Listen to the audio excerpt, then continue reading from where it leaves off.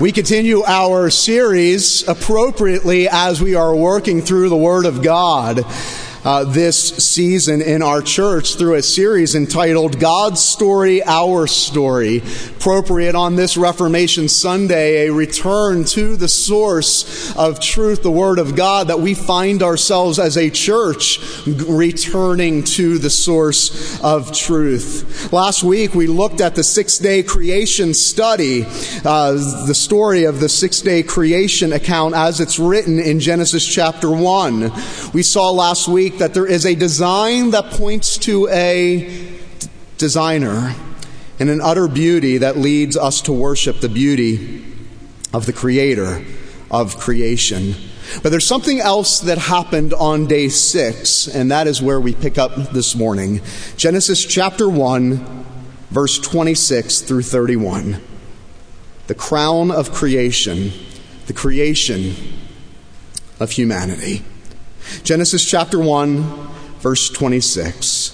Then God said, "Let us make man in our image and after our likeness, and let them have dominion over the fish of the sea, and over the birds of the heaven and the livestock, and over all the earth, and over every creeping thing that creeps on the earth."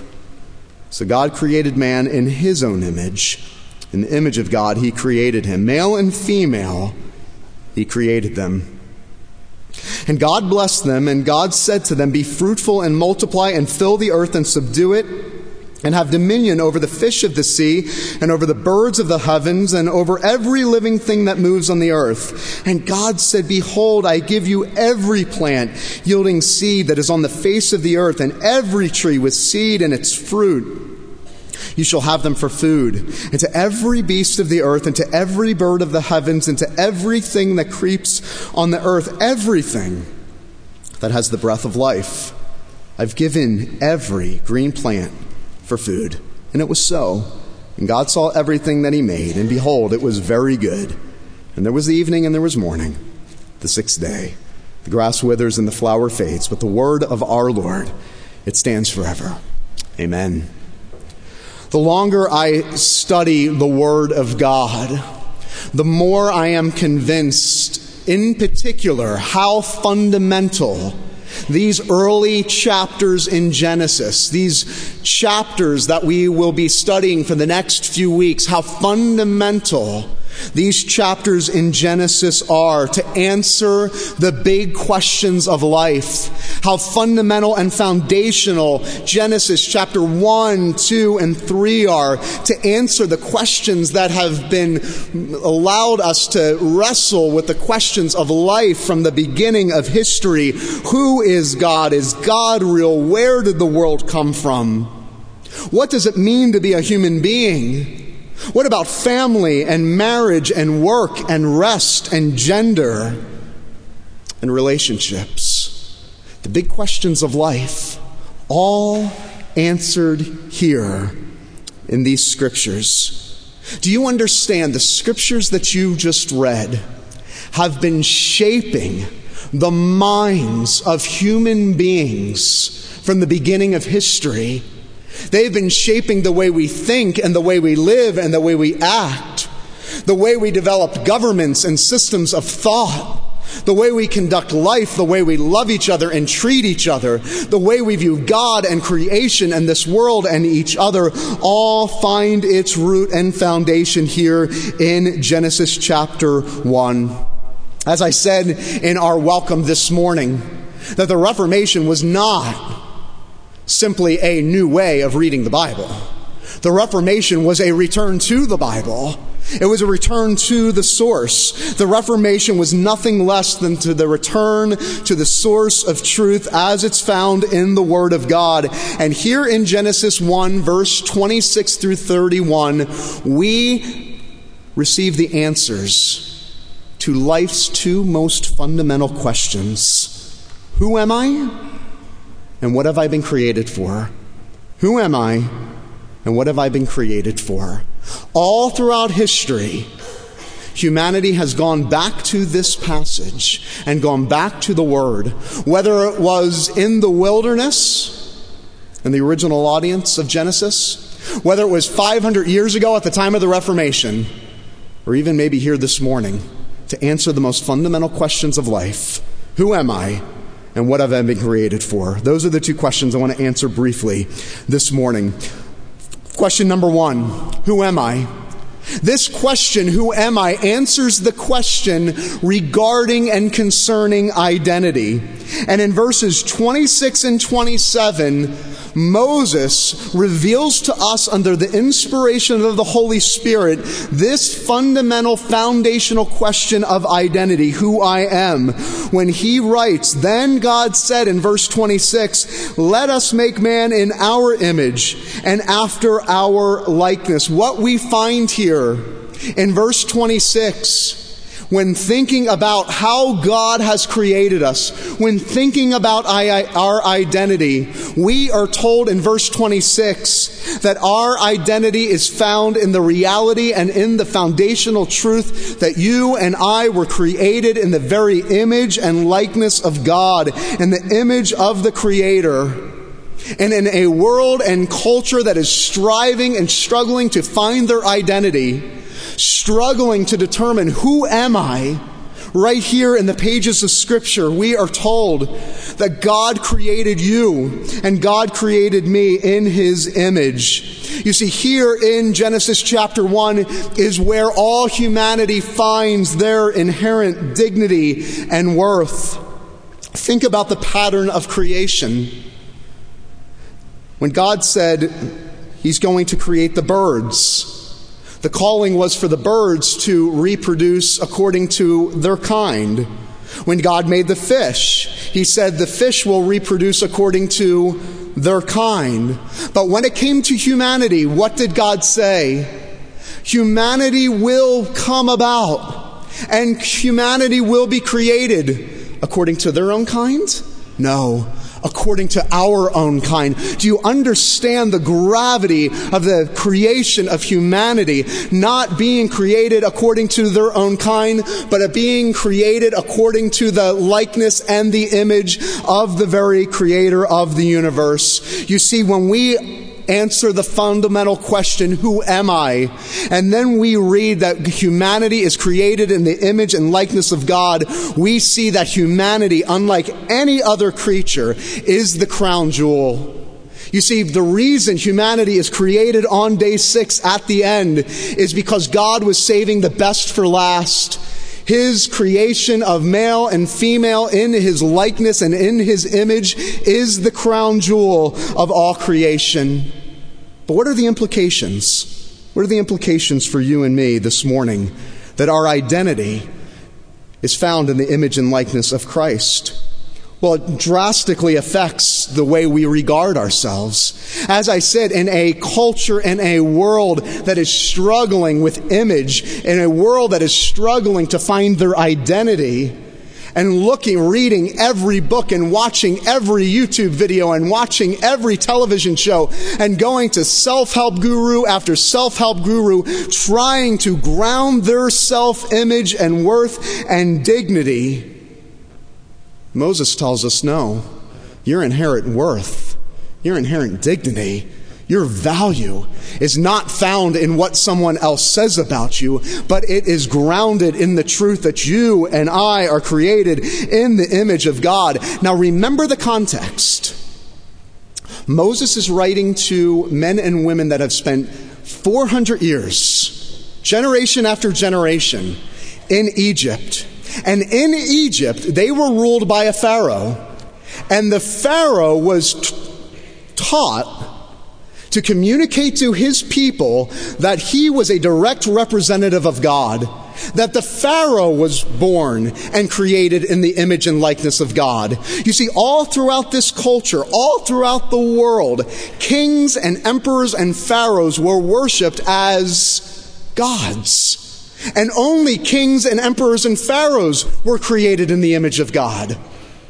So when the Israelites got this word, you mean male and female, without exception?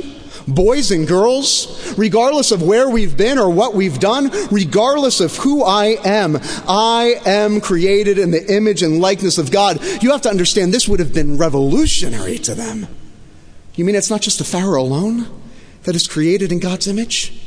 But me, little old me, created in the image of God. You understand the implications of the way that we find the source that we have of truth for identifying who we are and grounding our self-image, not in what the world says about us, but what God says about us in the truth and the reality that we are created in the image of God. That's the first implication, the way we view ourselves. The second implication is this, the way we regard each other. You see, if this is true, that all humanity without exception is created in the image and likeness of God, there is no such thing as a worthless person. There is not one single person that is more superior to another person in this life or in this world. It means right now, I want you to think about as someone in your life that you can't stand. I want you to think about that person that just drives you nuts. And then I want you to think about it in this context, that person is created in the image and likeness of God. You see, in the Greco-Roman world, abortion and infanticide, the disregard for widows and the poor was rampant. The homeless were left. Children were being slaughtered 2,000 years ago. What changed? What changed? It was the doctrine of the image of God, where the Church of Jesus Christ became so pervasive throughout the world and throughout the culture that they said, this cannot happen. This cannot happen on our watch. Children cannot be slaughtered. Widows cannot be disregarded. The homeless cannot be pushed aside, because all human beings are created in the image and likeness of God. And let me just say as a side note, this is why it floors me and I cannot comprehend. In our modern history, I can think of 3 moments in the modern history of the world that I cannot comprehend in light of this passage. I cannot comprehend how churches stayed silent as African and American brothers and sisters were disregarded and the church stayed silent. I cannot comprehend how churches in Germany and Western Europe stayed silent during the Holocaust. And I cannot comprehend how Christians today can stay silent after the slaughter of 60 million babies due to abortion. I cannot comprehend, if this is true, that all human beings are created in the image and likeness of God, I cannot imagine staying silent. This passage speaks to the inherent dignity, worth, and sanctity of all human beings. Who am I? Made in the image of God. But the second question that it answers is this: what have I been created for? And this question speaks to purpose. And not only does Moses write who we are, created in the image and likeness of God, but it reveals to us the purpose that God has for us. In verse 28, it says that God blessed them, and God said to them, be fruitful and multiply and fill the earth and subdue it and have dominion over every living creature. This is the calling and the purpose of humanity. You see, what we read here in verses 28, 29, and 30, sometimes also referred to as the cultural mandate or the creation mandate, is the original mission, the original assignment given to the image bearers of God.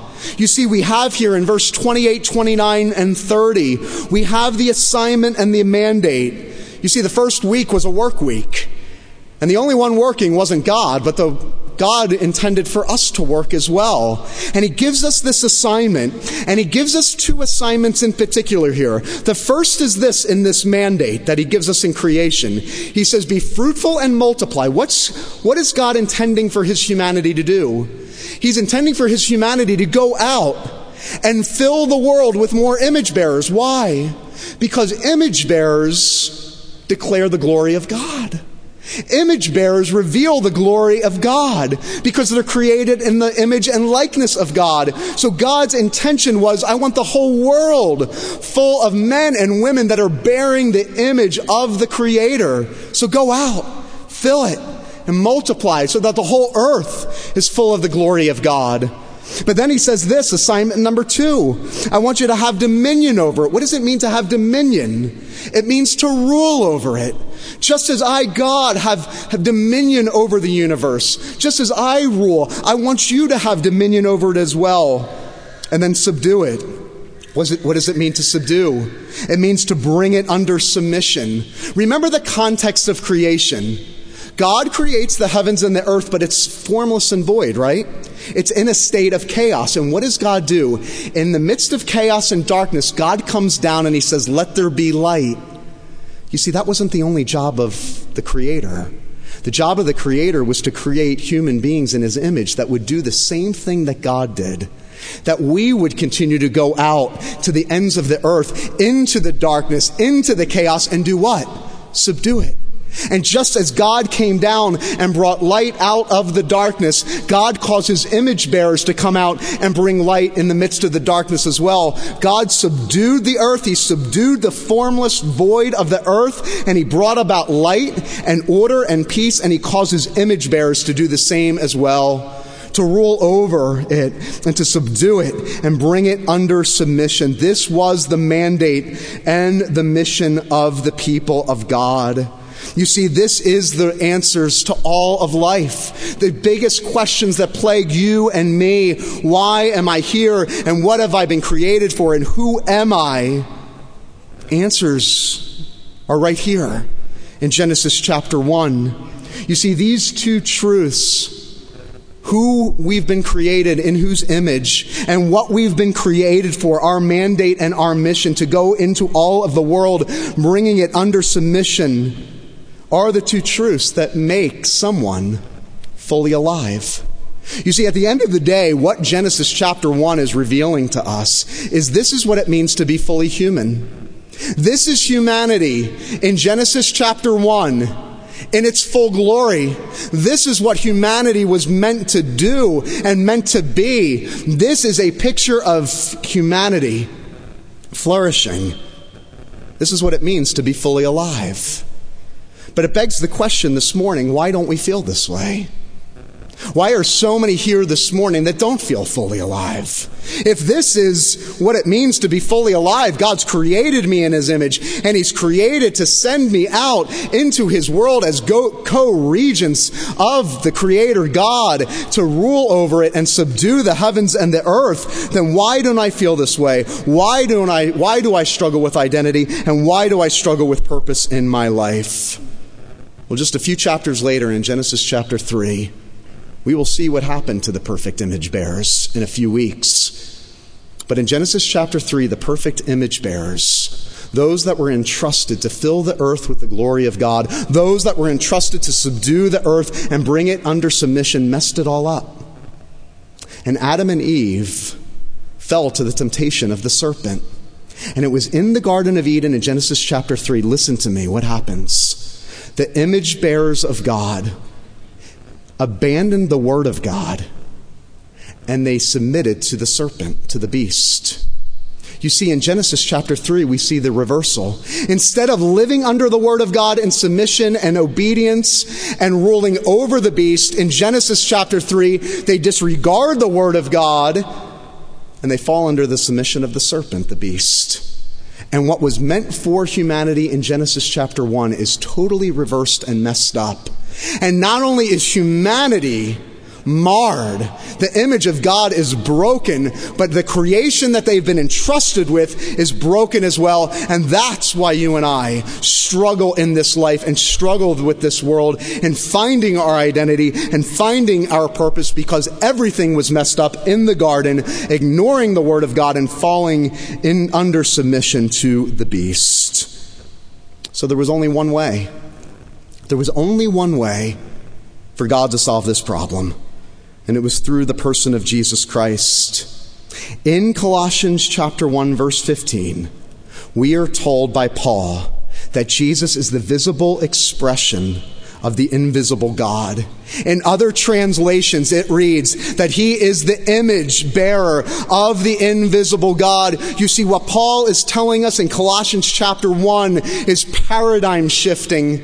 That God had to send a perfect image bearer because the original image bearers in Genesis chapter 1 messed it all up. But thousands of years later, God would send his one and only Son, Jesus the Christ, as the perfect image of God. And what would that image bearer do? He would live the life that was designed for us to live in complete obedience to God, and he would lay down his life on the cross by taking on our brokenness. And in return, we would receive his righteousness. And then in Romans chapter 8, we read this glorious truth. And we know that for those who love God, and all things work together for good, for those who are called according to his purpose. For those he foreknew, he predestined to be conformed to who? The image of his Son, in order that he might be the firstborn among many brothers and sisters. This is the good news of Jesus Christ, that a perfect image bearer has come, and he has come and he takes on our broken image. And in return, what happens in Romans chapter 8, we're told, we are conformed into the image and the likeness of Jesus Christ. That is the good news for you and me this morning. But here is the truth. You and I will never be fully human, and you and I will never be fully alive until you surrender and you submit your life to Jesus Christ, the only one who can make you fully human again, the only one who can make you fully alive. And he is the one, the perfect image bearer, who comes into the world. And in Matthew chapter 28 and the Great Commission, Jesus tells his followers, all authority has been given to me. Go and make disciples. You see, Matthew chapter 8 is the renewal of the cultural mandate, the creation mandate that we blew in Genesis chapter 3. And Jesus says, now go and make image bearers of the perfect image bearer, Jesus Christ. And realize this, that all authority has been given to me. You see, Jesus perfectly fulfills what we could never fulfill on our own. He has authority now over the earth. He now subdues the earth. He now reigns as King of Kings and Lord of Lords. In Christ alone this morning, brothers and sisters, we find our hope, our identity, our mission, and a glorious future. You see, this is what the Reformation was all about. You see, it was Luther, when he opened up the Word of God, that he saw all of the questions of life answered for him. And he discovered in the Word of God the one problem that plagued him his entire life. How could a sinful image, broken image bearer like me be made right with a holy God? And when he opened up the Word, he saw for the first time that it was Jesus, only Jesus, that could fix the brokenness of his image. The finished work of Christ and Christ alone, when he opened up the Word of God alone. And it changed the world, and it changed his life, and it can change you this morning. In closing, I want us to think for a minute. If Martin Luther was here today, what would he say? I'm sure he would have a lot to say. He was bold and he was brash. But I think he would say two things. The first thing Martin Luther would say is, do you understand that men and women died for this? What are you waiting for? What are you doing? If this is the truth of God and his gospel, what are you waiting for? Surrender your life this morning here to the perfect image bearer. Surrender. Surrender now. But I think he would also say this. Stop talking about the Reformation like it was a thing of the past. Stop talking about the Reformation like it was just something that happened 500 years ago. It needs to be a thing of the present. And he would say, God looks down upon you this morning, Coral Ridge Presbyterian Church, and says, yes, I've moved in the past, but I'm the God that moves in the present. My name is not I was, my name is the I am. And I am the God who moves and lives and acts. And if it is true that there are 6,400 people groups that have yet to be unreached, it means this, that the greatest reformations are still ahead. And I need someone this morning to say, by faith, amen. By faith, I believe that the greatest reformations are not behind us, but the greatest reformations are in front of us, led by men and women who cherish the gospel of grace more than life itself. R.C. Sproul died the year of the 500th anniversary of the Reformation. R.C. Sproul was a man who was a champion in our modern day for this truth. And he said this right before he died. It's been 500 years since Martin Luther ignited the Protestant Reformation, a half millennium removed, and the church finds itself at a similar critical juncture. The darkness of this age and of this culture calls for a new reformation. If such a spiritual awakening is to come, there must be a new generation of heralds, men and women that are bold and biblical, men and women, boys and girls who love the gospel of God's sovereign grace and live in light of the kingdom of God. Brothers and sisters, there has never been a need than a reformation again. And may God give this church modern day Martin Luthers who will bring it about. Someone who will stand up and answer the call by faith.